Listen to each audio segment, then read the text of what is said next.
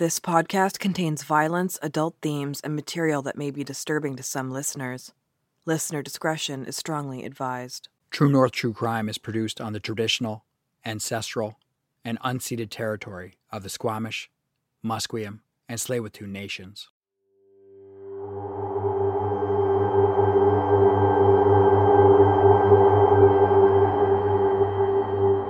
Till death do us part can sound like an ominous proposition. The ups and downs of spending a lifetime with someone in perfect harmony is something that the mind cannot fully comprehend. They say that trust is the foundation of all good relationships. To be able to let your guard down with someone is a gift, to be vulnerable with them, to simply be who you are, to close your eyes and sleep beside them knowing that you are safe. But not all relationships are happy ones. And no one ever knows what goes on behind closed doors. This is the murder of Teck Hwang. And this is True North True Crime.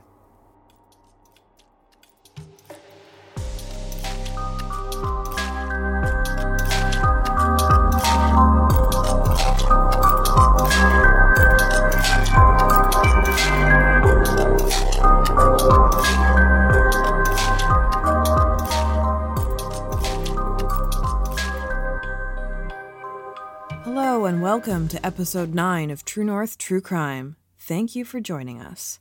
We know you have a lot of great options for true crime listening, so we appreciate you putting us in your rotation.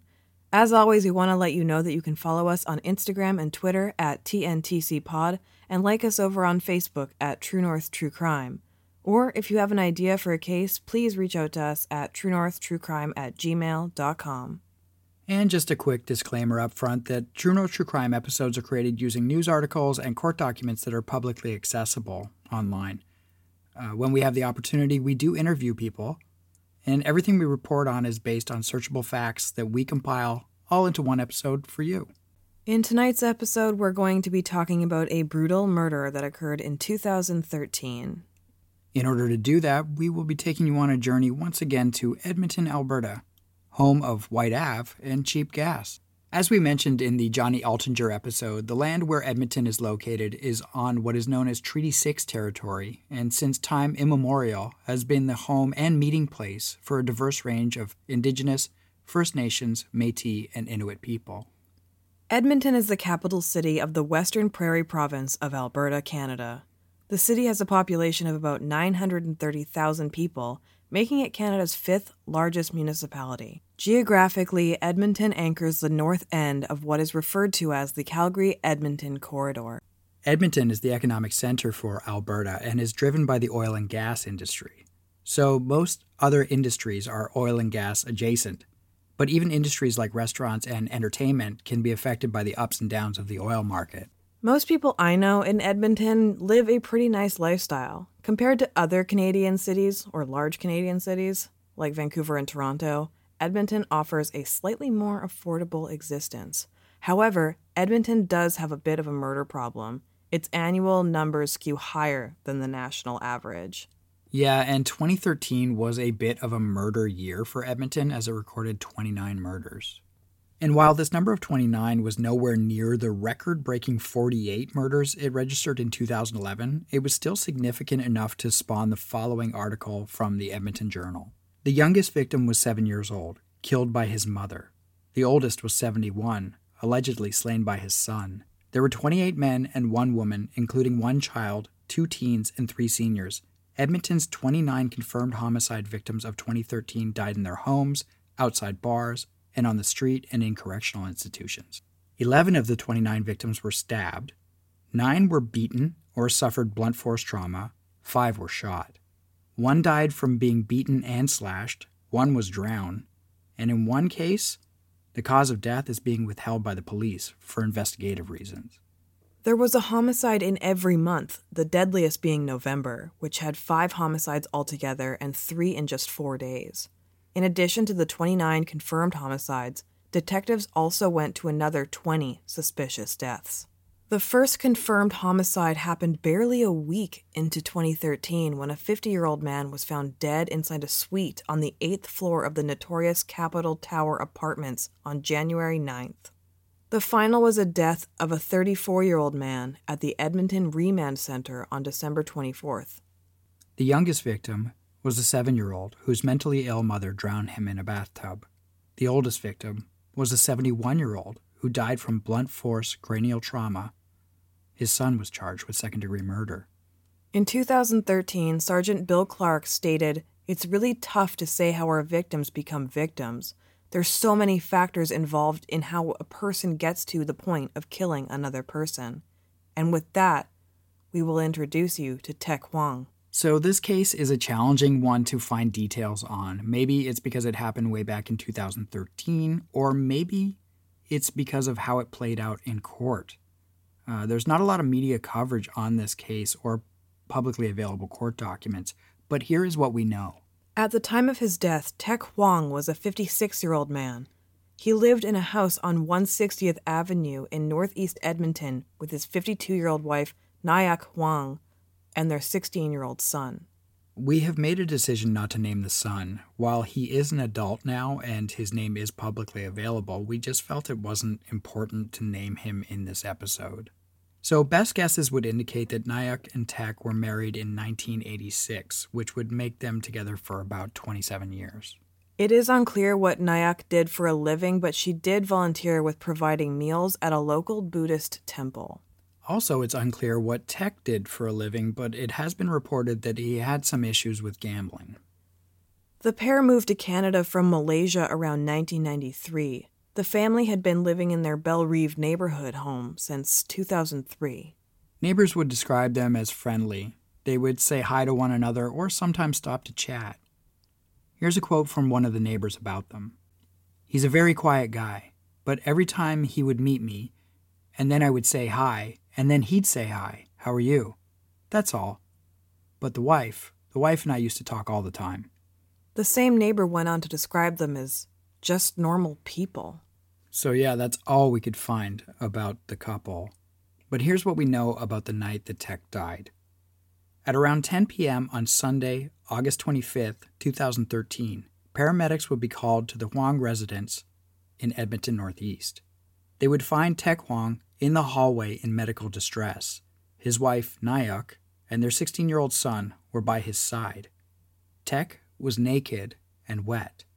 EMTs would begin to treat him as a patient of cardiac failure. As first responders struggled to stabilize Teck, his wife and son looked on. Teck would be transported to hospital where he fought for his life for 4.5 hours. At around 2:50 in the morning on Monday, August 26th, Teck Hwang would be pronounced dead at just 56 years old. But as EMTs were trying to stabilize Teck's heart, they noticed that wasn't his only malady. His wife and son would be brought in for questioning, as no one else was in the home that evening. Responding officers from the Edmonton Police Service and EMTs could not help but notice the large volume of cuts and bruises on Teck's body. His death would instantly be considered suspicious. A medical examiner performed an immediate autopsy. The conclusion of that autopsy found that Teck Hwang had died from blunt, drastic trauma. According to the medical examiner, Teck had suffered a severe and prolonged beating. On Tuesday, August 27, 2013, 52-year-old Nyak Hwang would be charged with second-degree murder in the death of her husband, Teck. She would appear in court the next day on Wednesday, August 28th. The following is from a Global News article. A woman facing a second-degree murder charge for killing her husband appeared in court Wednesday morning. Nyak Hwang made her first court appearance via closed-circuit television. Hwang appeared agitated when she walked into the room. She looked at the television screen and said, "I'm scared. I'm very panicked." She then asked for 10 more seconds. In court, the counsel for Hwang's defense asked for 6 weeks to bring forward disclosure. Bail was not spoken to. Hwang wore glasses and appeared to have a bruise on her forehead. At one point, she could be seen hitting her clasped hands over her chest. The 52-year-old Edmonton resident is accused of beating her husband, 56-year-old Teck Hwang, at their North End home Sunday evening, resulting in his death. Several members of the Hwang family were inside the courtroom Wednesday. Global News spoke to one man who says he is a distant cousin of the accused. He would only say he was very surprised when he received the news about the death and the subsequent charges. Her case has been put over until September 18th. She's not required to make an appearance. This is Edmonton's 17th homicide this year. So we have a husband who has been severely beaten and found to be in cardiac arrest on a Sunday. He sadly passes away in the early morning of Monday, and his wife arraigned in court with second-degree murder charges on Wednesday. But it turns out that Nayuk was no stranger to the justice system, nor did she have an aversion to violence. Yeah, it turns out that Teck had been a victim of domestic violence at the hands of his wife, Nayuk, for many years. In fact, in January of 2008, Teck Hwang was charged with assault causing bodily harm against her husband, and she was later sentenced to 3 weeks in jail and 2 years of probation for the attack. The terms of her probation included taking programming as directed by the courts and her probation officer, including for psychiatric and psychological issues, domestic violence, anger management, and marital/parental issues. So let's get into what we know about the events of that fateful night after a quick break.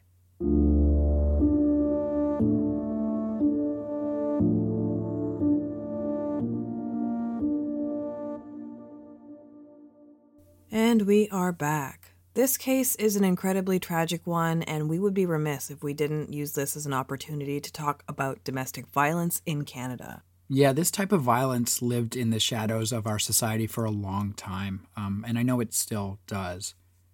But it seems to have come out of the darkness at the end of the 80s, which pushed it into society as something we need to address and seek solutions for. Since then, while awareness and prevention campaigns have helped, but it's clear that the problem still exists and millions of people around the globe fall victim to it. Domestic violence or intimate partner violence affects married, common law, ended relationships, and people who are simply dating. It affects all genders and all types of intimate relationships. Victims of family violence can be children or adults. It can happen to women, men, people who are trans and non-binary. It can happen in heteronormative relationships, same-sex relationships, and polyamorous relationships. It can be between siblings or elder abuse. We have even seen cases in Canada where the domestic care aides become victims of domestic violence or vice versa. Yeah, in fact, I used to do some simulation work with the Justice Institute for training police recruits. And I would often be put in same-sex domestic violence situations or in simulations where I played the abused husband in a heteronormative relationship so that the police could differentiate who the aggressor was and not make those decisions based on gender alone. It's interesting, too, because this work I was doing in like the early 2000s. Family violence can present itself in a myriad of ways. It can be neglect, controlling behavior, physical abuse, verbal abuse, emotional abuse. It can be psychological as well as financial. Often, it's a combination of these tactics. Yeah, and it can be one-off incidents or it can be pattern behavior. According to a Statistics Canada report from 2011, intimate partner violence, including both spousal and dating violence, accounts for 1 in every 4 violent crimes reported to police. In 2011, there were approximately 97,500 victims of intimate partner violence just in Canada. Yeah, the vast majority of those victims, 80%, were women or women identifying.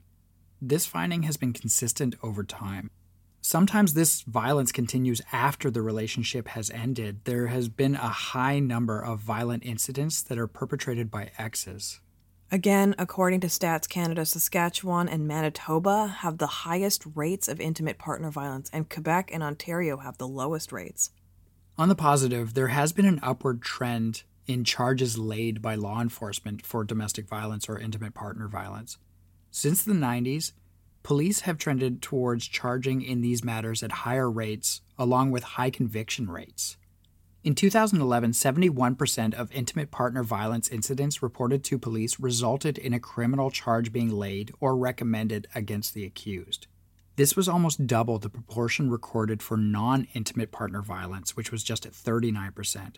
So basically that means that you were attacked by somebody who was not intimate with you, so a stranger, a friend. A coworker, or it could be anybody, and that meaning that it's easier for them to charge on a domestic violence situation because they know exactly who the perpetrator is. Yeah. And the evidence is there. Interestingly, though, among intimate partner violence incidents, 16% were cleared by means other than a charge. The most common reason for incident going without charges included a request by the complainant not to lay charges, or other reasons that were beyond the control of police departments and Crown prosecution. So we found it a little odd that the Stats Canada website study was from all the way back in 2011. So the following comes from a series of CBC articles on the topic in March of 2020. Every story of intimate partner violence and murder is different, but there are many commonalities. Consider that 6 in 10 spousal homicides in Canada are preceded by a history of family violence, according to Stats Canada. That means there were possible moments of intervention where victims, overwhelmingly women, could have been helped, perhaps saved. That's why Centers for Disease Control and Prevention in the U.S. deems intimate partner violence to be preventable. That idea has increasing traction here in Canada. It's obvious urgent action is needed. There are 100,000 victims of domestic violence each year, and about 90 people die annually at the hands of their abuser. So the unique feature of the Teck Hwang case is that it was violence perpetrated from a woman to a man. We wanted to understand this a little more, so we did a little research. So let's chat about that for a moment. We're going to quote from a Government of Canada website section entitled, Intimate Partner Abuse Towards Men.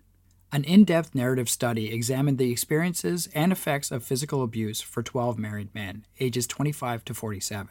The men sustained injuries such as multiple bruises and abrasions, dislocated ribs, injured genitalia, minor head trauma, numerous lacerations, and internal injuries. Weapons used by the wives included clothes hangers, steak knives, scissors, screwdrivers, cellular phones, fingernails, metal pots and pans, rolling pins, keys, and other thrown objects. The study provided some insights into the respondents' feelings about their situations and the effects those situations had on their self-identity. Having been abused by a woman, the man felt that they had failed to achieve culturally defined masculine characteristics, such as independence, strength, toughness, and self-reliance. As a result, the men felt emasculated, marginalized, and tended not to express their fears, ask for help, or even discuss details of their violent experiences. During the interviews, the abused men repeatedly expressed shame and embarrassment. The men indicated that their disclosures of abuse were often met with reactions of disbelief, surprise, and skepticism from the staff of domestic abuse shelters. These reactions may cause male victims to feel even more abused. Yeah, we just wanted to provide a little bit of information around intimate partner violence, as well as the aspect of a man being abused by a woman, because it just doesn't seem like it's something that's talked about. And it's something I certainly didn't know a lot about. Yeah, I mean, it's only 20% of cases, but that doesn't mean it's not happening and important to know. Yeah, so now we are going to talk about what we know about what happened in the Hwang home on Sunday, August 25th, 2013. Teck Hwang had come home and a lengthy argument was heard between him and his wife throughout the house. A neighbor would say she heard raised voices coming from the home on Sunday night, but didn't pay much attention until police showed up at her door. At the onset of the argument, their 16-year-old son was in his bedroom with his headphones on. Eventually, the son heard the fight, which apparently he had become accustomed to. He came out of his room 5 times within an hour to check on them. At one point, the son came out of his room and found Nayok, his mom, pulling Teck, his dad, up a flight of stairs using an extension cord which she had wrapped around Teck's neck. Nayok instructed her son to place Teck in the bathtub. As the son undressed Teck, he observed multiple bruises and cuts on Teck's abdomen and other parts of his body. As the son attempted to clean up his father's wounds in the bathtub, Nayok continued yelling at Teck and then began to strike Teck with a metal shower rod on his head and other parts of his body. The son helped move his dad into a bedroom. Teck was bleeding from many places on his body, including a massive gash on his head. It's worth noting that in the son's testimony, he stated that he did not notice any injuries on his mom.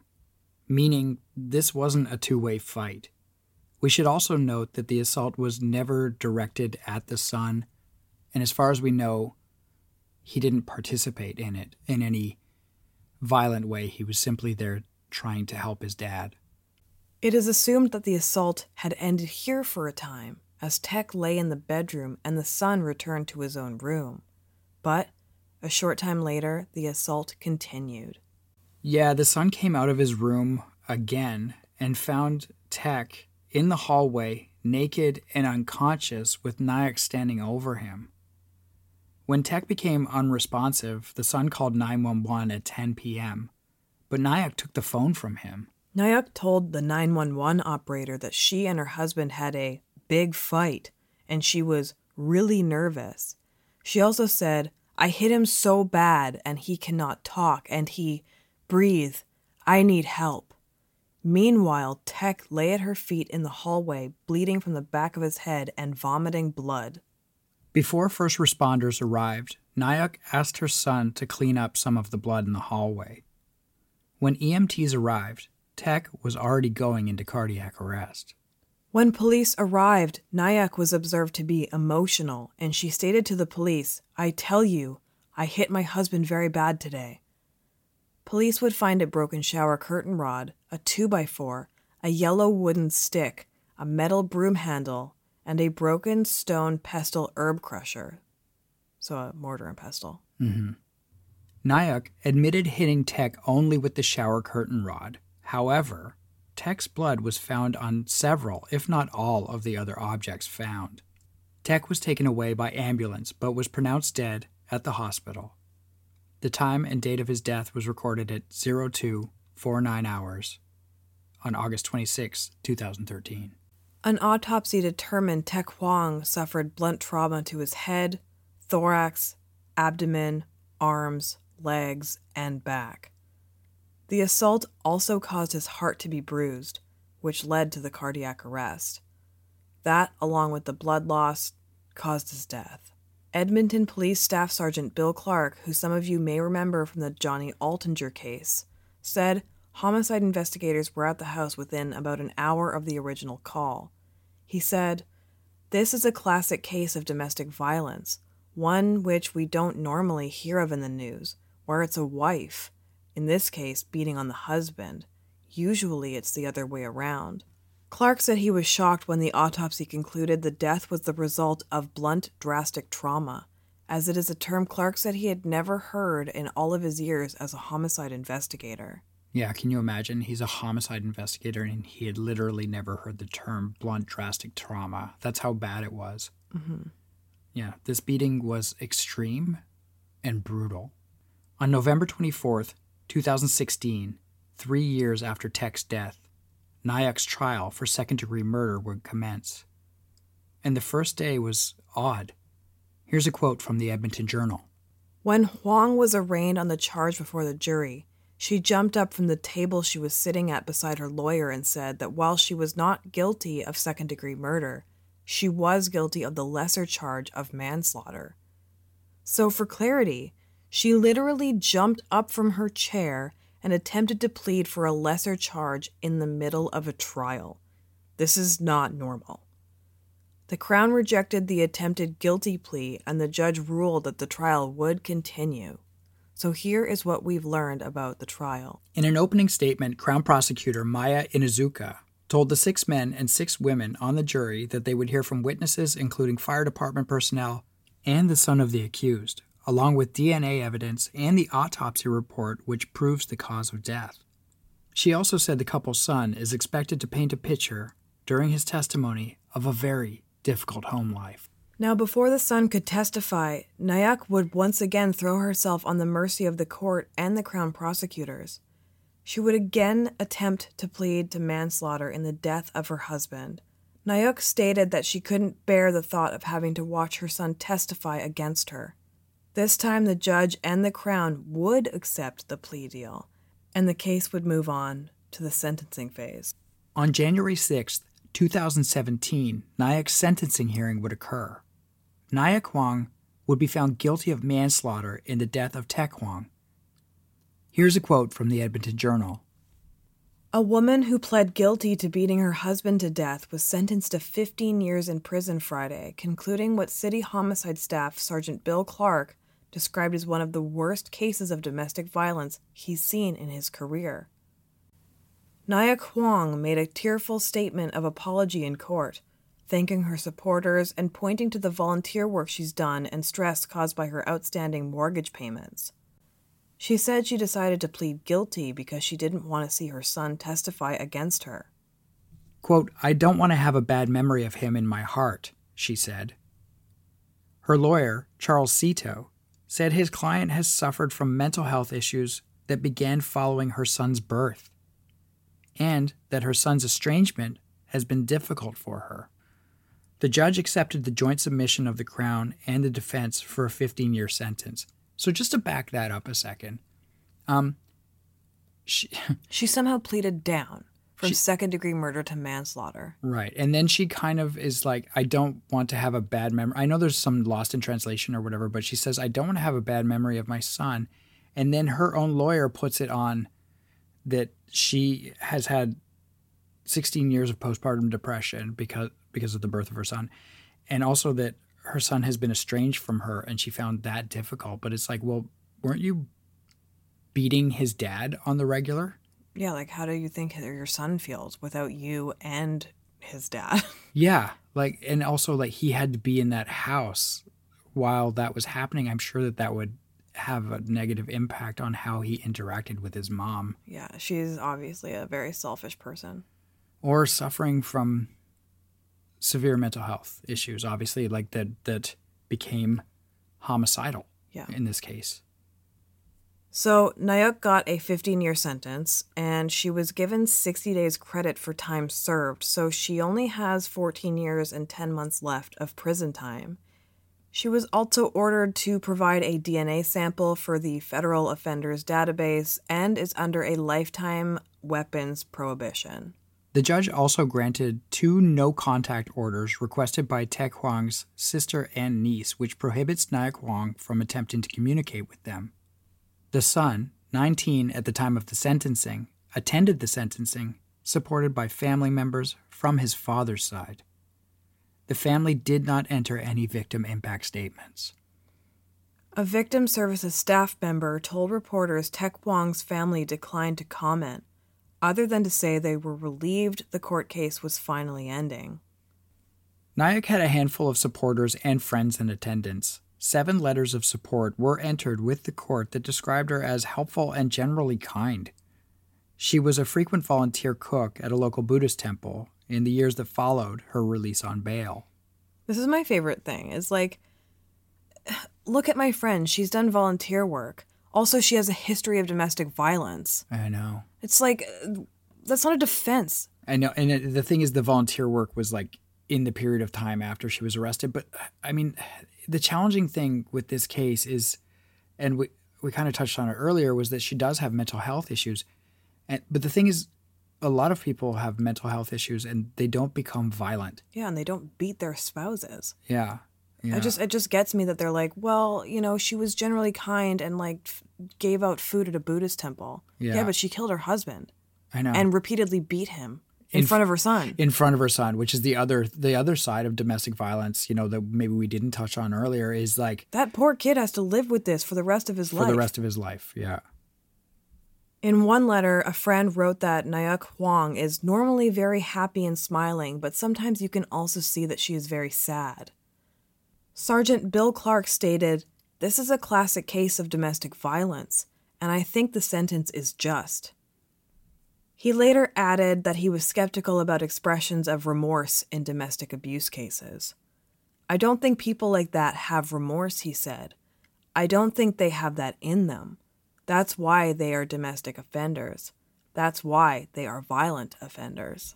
I love Sergeant Bill Clark. He's like a quote machine. If I can ever find a quote from him, I try and pull it. Yeah. He also said that the Crown Prosecutor's Office is still considering charges at that time for the son's involvement. Now, as far as we know, that has never come to fruition. As for the letters of support that paint a picture of Teck Hwang as a generous volunteer, Clark said it is possible for a person who commits intimate violence to act completely different in public. Exactly. He said, "What was going on inside that house? She's got a different persona outside in the community than she had on the inside."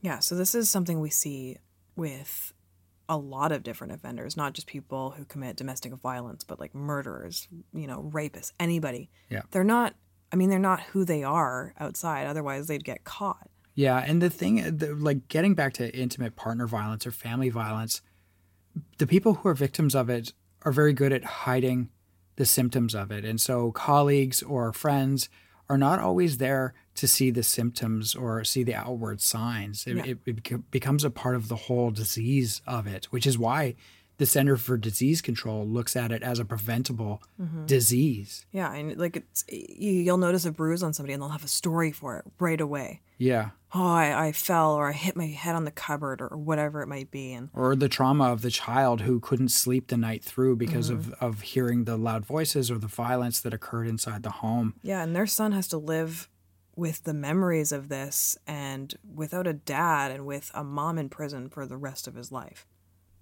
And, I also want to point out that, yes, Nyack obviously has mental health challenges, but a lot of people do. And that doesn't mean mental health doesn't equate to violence. Yeah.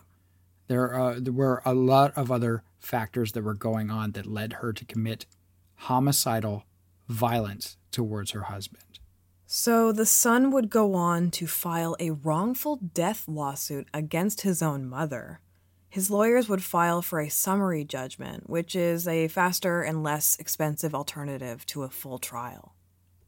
So this judgment was released on December 22nd, 2014, but it was not filed due to the ongoing criminal proceedings.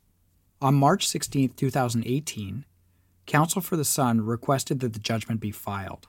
And here are some excerpts from that court document. Counsel for the son argued that there is uncontroverted evidence that Nyack wrongfully caused the death of Teck.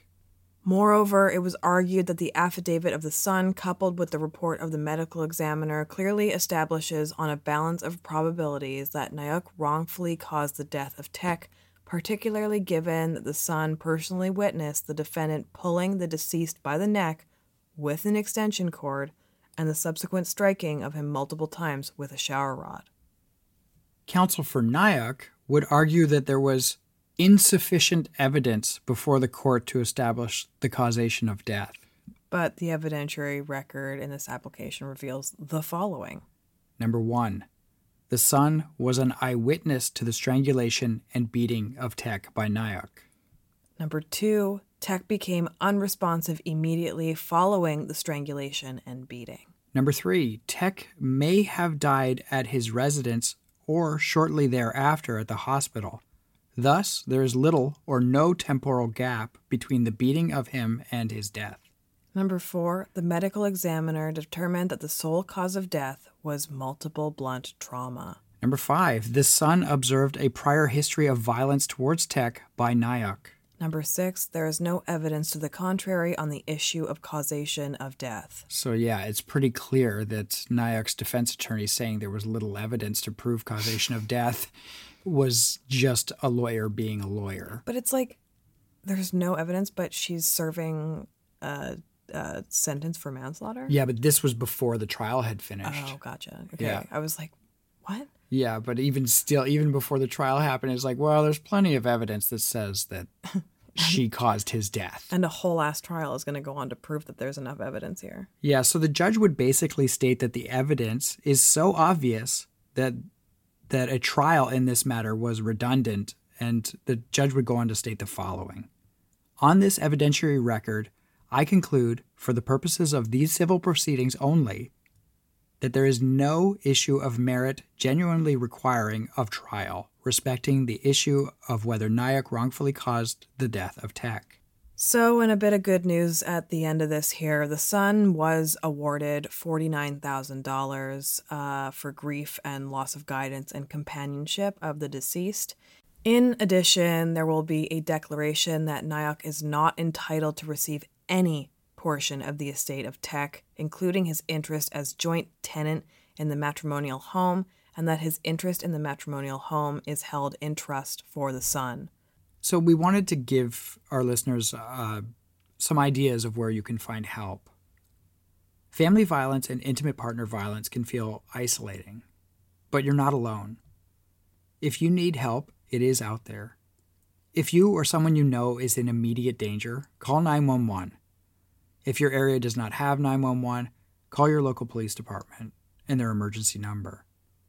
The police are trained to help you deal with dangerous situations. They are there to investigate, and they can also help you get a peace bond in Canada. They can also refer you to victim services, and victim services or a lawyer can help you get a non-criminal protection order to keep the person who abused you away from you. So both peace bonds and protection orders are like no contact orders that can keep that person away from you. If your situation is not an immediate threat to life, there are victim services, legal aid representatives, religious communities, shelters, helplines, and healthcare professionals that want to help. We will link some Canadian services on our Facebook page. If you are a person seeking help for intimate partner violence, we encourage you to call any of your community-based victim services in your area, because we don't know where you're listening from, but we hope you can find the help that you need in that area. This brings us to the end of this episode. Teck Hwang was murdered by his partner Nayuk in the matrix of a long-time abusive marriage. We were unable to find any evidence that Teck was an aggressor in any way. He was murdered by the person he loved.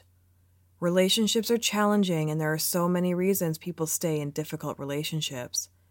It's so hard to judge people as we don't know what was going on for them or why they stay. Yeah, our hearts go out to Teck's family and his son, who not only lost his dad, but he also lost his mom. His home life was obviously not ideal. But who knows what kind of relationship he could have had with his father as he grew into adulthood. We'll never know, as that was taken away from him. And as we stated, we made a choice not to use his name because we felt that he had gone through enough, and bringing him back into this could be re-traumatizing.